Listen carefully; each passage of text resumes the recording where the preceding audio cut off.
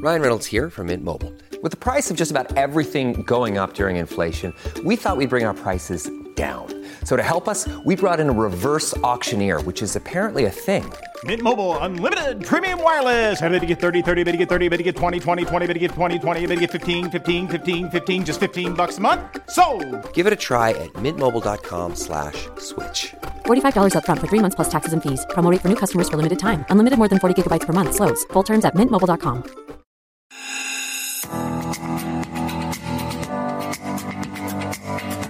We work hard as physicians to take care of the health and well-being of our patients. But when it comes to our money, do we have the same condition of care? Probably not. Let's change that together. Welcome to the Financial Freedom for Physicians podcast, where we'll fight and advocate for your financial literacy. As always, I'm your host, Dr. Christopher Liu. Thanks for being here. Let's jump into the show.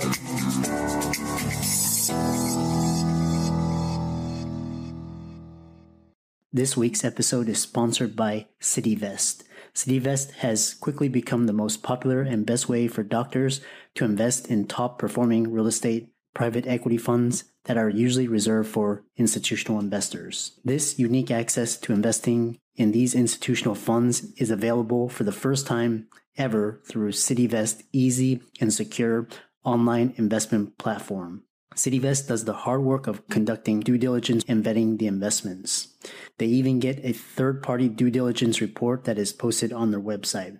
As a result of aggregating a several $million investment amount into their access funds, CityVest gains access to investing in the institutional investment and is able to negotiate better investment terms such as a 12% preferred return. You can check them out at cityvest.com or go to the link in the show notes below. Welcome, everybody, to this week's episode for the Financial Freedom for Physicians podcast. And I'm your host, Dr. Christopher Liu. And as you know, we talk about 4 different types of freedom: time, financial, location, emotional freedom. And we started the podcast with a group of physician guests and audience. And now the brand has grown such that I'm sharing the education and information to a wider audience, and hopefully both sides can benefit. So today we have a very special guest. His name is Julian Hayes II, and he's going to be talking all about entrepreneurship. He's going to be talking about business, health consultant, and creating your future. So Julian, welcome. Thank you so much for having me on, Dr. Liu. I really appreciate that. And I love those 4 pillars right there, especially the first one that we always think about, of course, is financial freedom, and then maybe location, and then time, but emotional freedom. And I love the emotional component of that, because it is very, very true, because you could be in, your ideal location and you got all the time in the world, but then you just feel crappy and you got a lot of stuff that you haven't taken care of, because wherever you go, you go. Somebody told me that a long time ago. I tried to run away, just change locations thinking it would solve all my problems, and it didn't. So that's why that really stuck out to me. Yeah.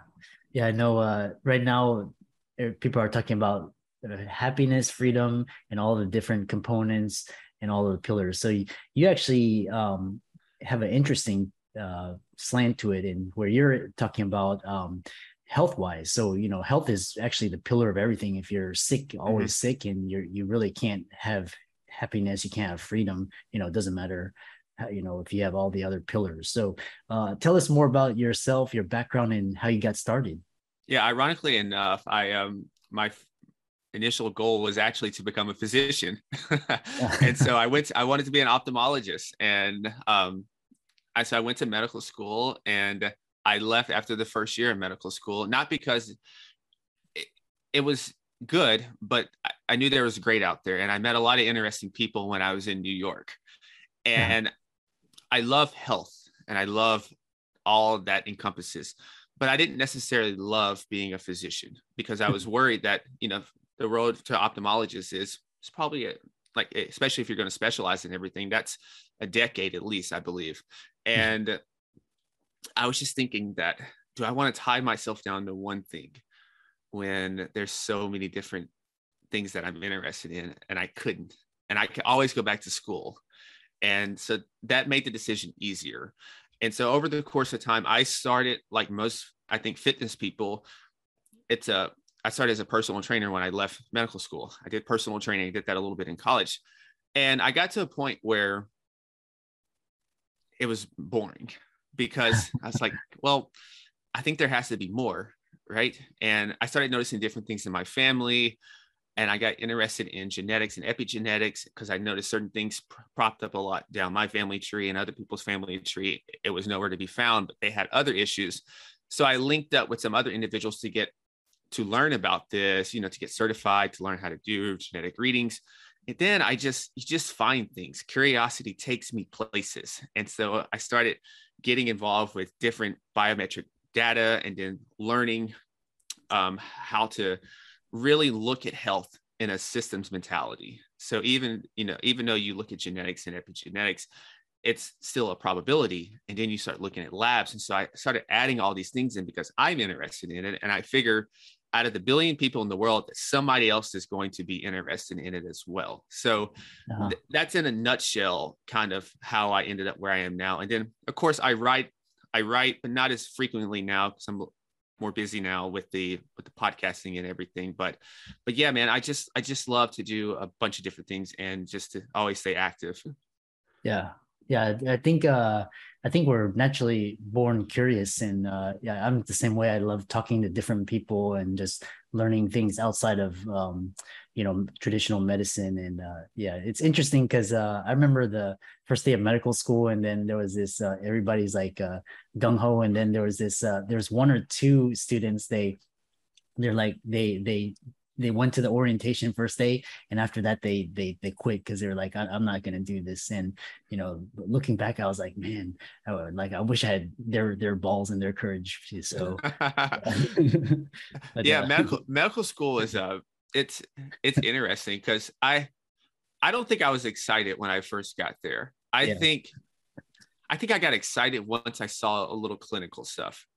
Yeah, I was like, wow, is this really it? It's like drinking from a fire hose. So I told friends, it's not just crazy difficult. It's just a lot of volume. Yeah. And it never stops. Whereas like in undergrad, I feel like you would have a week where it's a lot of stuff and then you can like ease off. Yeah. Except this train never stops. And so I had to really learn time management and everything. But yeah, kudos to those people because I'm sure they saved money. And so that's the only thing I'm like, oh man, this is an expensive lesson, but I guess it's better than realizing the third or fourth year. Yeah, exactly. So what's interesting is you talk about genetics and epigenetics, and I know some people may not really tell us more what is epigenetics, and we can go from there. Yeah, so many of us have heard genetics, right? But a lot of times we haven't heard epigenetics. So just to construct that word is epi means above, and then of course the rest of that is genetics. So it's going to be above the gene. And so a lot of times when we hear that our genes are our destiny, that's not necessarily true, because when epigenetics comes apart, this is basically a part that can express or not express certain genes. And I like to think of this as, look at your body as the hardwire of a computer, and the software is the different inputs. And that software ultimately dictates how that hardware operates. So in our sense, if our body's the hardware, the software is the food we eat, the water that hopefully we're drinking enough of, how we're breathing, how we're handling stress, emotions, as we mentioned earlier, pollution, everything in the environment, the people that we're with, our vocation, our jobs, all that is dynamically interacting with our body, whether we realize it or not. And at all times, some genes are turning off, some genes are turning on. And so in a nutshell, what this looks like in a practical sense is, and this is still very early, and so this is just getting better, but basically you can be more precise with how you go about establishing a health and fitness plan. A lot of times we used to say keto is a big rage right now, or carnivore is a big rage. Well, some people are not going to be able to handle dietary fats, and specifically saturated fats, as well as other people. So those diets necessarily wouldn't be better for them. They would probably need to look at something else. So that's kind of that in a nutshell. Doc to Doc is a personal lending solution designed by doctors for doctors. We understand that doctors' financial situations change faster than an insulin drip in ketoacidosis. And we also understand that doctors are the most reliable borrowers in the world. Through our proprietary algorithm, we're able to provide personal loans at great rates with amazing flexibility because we take into account your schooling, your specialty, and where you are in the medical journey. Doctors come to us after they've matched into residency, and we loan for all sorts of personal reasons, from credit card debt consolidation to family expenses and medical bills. We speak with everyone who applies for a loan and offer fixed interest rates and flexible term options without prepayment penalties. If you're a physician looking for a personal loan, fill out our application form now. It only takes 3 minutes, and we'll get back to you with a decision within 24 hours. What's interesting is, this epigenetics and all of these new ideas are talking about aging. So what's the first principle of healthy aging? Yeah, the first principle of healthy aging, and it's a super easy one, and it's actually your mindset. In particular, really wrapping your mind around what aging is. So I always say that aging needs if you're a marketing firm out there, you should really take a look at this, that aging really needs a rebranding, because when we think about aging, it's never positive things that comes to mind typically for most people. It's you're going to get colder, your metabolism slows down, you gain a little weight, it's harder to come off, your brain is not as sharp, you feel more brittle, you're more afraid to fall. So it's all these negative connotations. Whereas when I think about aging, I think about wisdom, I think about having more experience. So I think about people like LeBron James, who is maybe, I think, all around his 20th year or so. Uh-huh. And he's still a top 5, top 10 NBA player because he has more wisdom now. He has more experience now and still has the health. And so that's the first principle, and really thinking about, what does aging mean to you? What does, your wealth span, your health span, and your lifespan, what does that look like to you? If you were a genie in a bottle, how would you construct this? And so that's the first essence of this whole thing. Before grabbing the first supplement, before fixing the first smoothie, is to really grasp what aging means to you and how do you want to age. Interesting. That's interesting. I always thought of aging as a biological thing, but you mention it as a mindset thing, so which is fascinating. How does go ahead. Yeah, it's very much a biological thing. Absolutely. But the funny thing is, though, now, that's another thing that we can do now, is that you have, you can test your biological age to your chronological age now. And so it's a company called TrueAge. I think they have the best one out there because they go by DNA methylation. And so you can actually compare those two things to say, oh, I may be I'm 36 chronologically, but biologically I'm 30. I'm working on that. I want to go back more. And so you have these things. So for an individual, they can say, okay, I might be 50, 55, but if I put together this plan to do these certain things, these interventions, I can be 45. And so when somebody asks you, how old are you? You can say 45. Yeah. And that's the other thing is, how does sleep? I know sleep is so critical. How does that play into healthy aging? Yeah, sleep is, I would say, the fundamental principle. It's the thing that most probably high performers want to skip and get as little of because they're so busy doing everything. I'm one of those people as well. I do not like to sleep. I sleep because it's important. That's the only reason. That's the only thing that can convince me to sleep.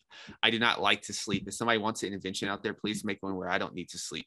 So there's a very small percentage of the world, actually, in fact, that has like a gene. I think it's a DEC2 gene, and they can actually thrive, I think, on like 5 hours of sleep, 5-6 hours of sleep. And you can check like their labs and their brain scans and everything, and it's optimal. So I'm jealous of those people. But for the rest of us, if you think about it, sleep is tied to every single facet of life, whether it's with our weight, whether it's with our emotional intelligence, whether it is with our decision making. Sleep is tied to those things. And two critical areas that we can all visualize is our amygdala and prefrontal cortex. So the prefrontal cortex has logic and reasoning. Amygdala is more emotional based thing. And when you're sleep deprived, there's less activity going on in that prefrontal cortex and more in that amygdala. So in a practical sense, what this looks like on a day-to-day basis, whether in relationships or at work or just deciding between food, is that you are going to be making decisions more from a emotional and reactive standpoint rather than logic and reasoning. And, if you're an investor or, you don't want to make decisions based off emotion. And if you're in a relationship, which I think a lot of problems with relationships could be solved if both parties were not as sleep deprived, but I have no research on that. But, that's a relationship issue as well, is that these people are coming to the table not from more of a logic and reasoning, but more from a reactive primitive state in that amygdala. And with weight loss, sleep is a big portion there. I think there's a study years ago, I think it was at the University of Chicago. I forgot the year and everything, but basically you had one group that slept around, I think 6 hours or so, 5 or 6 hours. And the other group was like 7.5 to 8. They lost around the same amount of weight, but the big difference was the group that slept around 7 to 8 hours, they lost actual body fat. Whereas the group that slept less, that's 5 to 6, they lost weight, but a lot of it was muscle. They lost a little more muscle as well. Mm-hmm. And so as we know, lean body mass is a very important metric to look at when it comes to changing your body composition. I know this world talks a lot of times about just losing weight. Well, there's different forms of losing weight. There's water weight. There's losing weight with muscle as well. So having that LBM still increase with that group that slept more was an indication there as well. And then it helps with hormones as well. Yeah. It's the more I think about, the more I read, and it's so important to get 8 hours or more to maintain proper optimal functioning. And the other thing is, what's interesting is, so we talked about mindset, we talked about sleep, and then we'll talk about nutrition. What is one universal nutrition tip that you think would help everybody maintain peak and optimal performance? Yeah, I think it's setting up, answering 4 critical questions. It's how do you eat, what do you eat, where do you eat, and when do you eat? It sounds so basic, but what you're doing in that situation is you're giving yourself structure. And a lot of times we operate on randomness. And when we operate on randomness, typically the decisions are not ideal, or we're going to eat on how we feel in that moment. Mm-hmm. And, so, how do you eat? Well, what do you mean, how do you eat? Like literally, how do you eat? And a lot of this goes about like, what type of nutritional structure are you going to go with? And some people eat in a very stressful state, and that can affect a lot of our gut issues. Uh-huh. So simply taking time, maybe 5 or so minutes beforehand, to just simply do some deep breaths to collect yourself and then eat your meal can help your digestion right there. Because we hear a lot of times now about more and more people seem to be having gut problems. Yeah. And and I guess I'm guilty of this as well, is that sometimes I'm multitasking. I'm watching a lecture or something while I'm eating, or I'm trying to take care of emails while I'm eating, but that's taking a lot of the focus off of my digestion in that moment. So that's just one of the examples right there. And then where do you eat? For most people, the where do you eat, most of the time, breakfast is easy. We get that. If you're going to eat in the morning, some people fast. It's really the midday when you're in the swing of just working and you're in your groove, you don't want to stop. What are you going to do then? And so that's the critical component with that right there. And a lot of people have opted for some of those meal delivery services for the midday, because they usually have the beginning and the end of the day is pretty good. It's the middle of the day that tends to be a little dicey. Mm-hmm. Yeah, that's interesting how you structure everything. And then what the other thing is, you mentioned a lot of parallels between high performance athletic and business and entrepreneurship. So, how can exercising, and also just what can high performance athletes teach entrepreneurs and business leaders about sustaining peak performance? Yeah, more and more is not the way. And so what I mean by this, and recovery in a sense, is that when you think about business, and what I noticed with business is that a lot of guys, the more resources you have, the more capital you have, the more you can pour into the business. And typically the greater ROI you're going to get. So you can just do more and more and more and more. Well, the human body doesn't really work that way. The human body likes balance.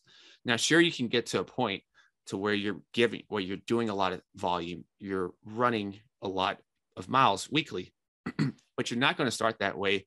And if you do, then you're going to have to recover as much as you train. Excuse me. And this is the thing that, especially a lot of businessmen, typically miss the ball on, because they're very type A, very competitive driven. So let's use CrossFit, for example. They want to go from 0 to 100 in CrossFit. And you're right. I don't know how their mobility is. Their sleep may not be optimal at the moment. Their nutrition may not be optimal, but they're just going 0 to 100, just fully fledged in. And you could probably get away with that for a few weeks, of course, right? But if you think about the longevity of things, there's a higher risk of injury, there's a higher risk of burnout, and there's just another higher risk of just it interfering with your schedule and all of that. And then it becomes a battle between fitness and your everyday life. And this is a lot of times why people have this seesaw with their health and fitness, is because there's no congruence, there's no synergy, and they're not seamlessly integrated with each other. Mm-hmm. But the recovery aspect is what I really harp on. And because we see these amazing athletes doing these amazing feats, but we don't see the behind the scenes work. We don't see the baths, the ice baths. We don't see the massage sessions. We do not see the sauna sessions. A lot of times we do not see a lot of this stuff. So all we see is the doing, but we don't see what leads up to that. And this is the same thing as individuals when they apply for their health. Yeah, that's interesting. I know I've heard about the ice baths. What is the sauna sessions? What is that, and how does it help? Yeah, so if you're more interested in, look up Dr. What's her name? Dr. Rhonda Patrick.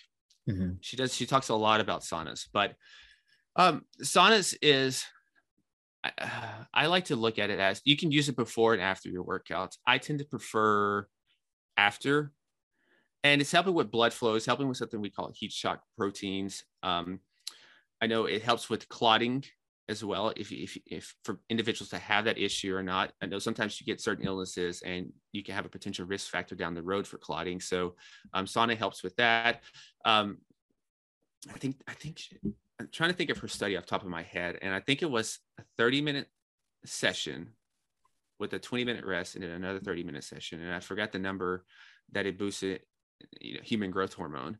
Mm-hmm. And I believe a couple times a week, around 20 minutes, it reduces all-cause mortality.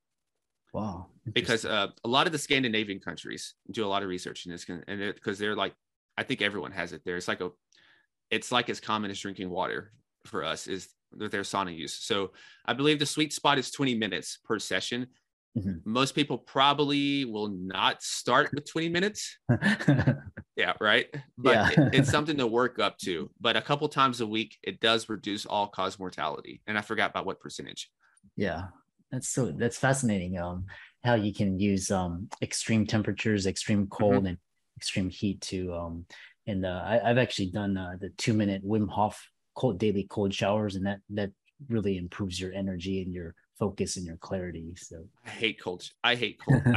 Give me heat over the cold. I've done it. I do them both, but for some people, this goes back to, like I said, our individual makeup. Some people can handle the heat a lot more than the cold, and vice versa. Yeah. Cold showers, for some reason, even for 2 minutes, are just so brutal to me. Whereas I can sit in this sauna literally for 20 minutes and just like relax. Oh, another good thing is that the sauna is just going to sweat out a lot of the heavy metals and pollutants that get in our body. And so that's another big one, because you can be as diligent as you want, but you're still going to get heavy metals and everything in the world. At least I'm speaking for America, at least, right? Yeah. So it's pretty much impossible to avoid. So the sauna helps with that a little bit as well. Excellent. Well, Julian, it's been really fascinating discussion. You're very knowledgeable, and I like how you incorporate health and science in athletics into business and becoming a top performer. So I know a lot of people are interested in finding more about you and learning about you. So how can they do that? Yeah, you can just simply find me at theartoffitnessandlife.com, and it will have all the social media links and the podcast link and much more there. Yeah. And to the audience, Julian's resources will be in the links and show notes. And Julian, it was a fascinating discussion, and hopefully we look forward to working with you in the future. Thank you so much for having me on. I appreciate it. I'm excited that you made it for another episode.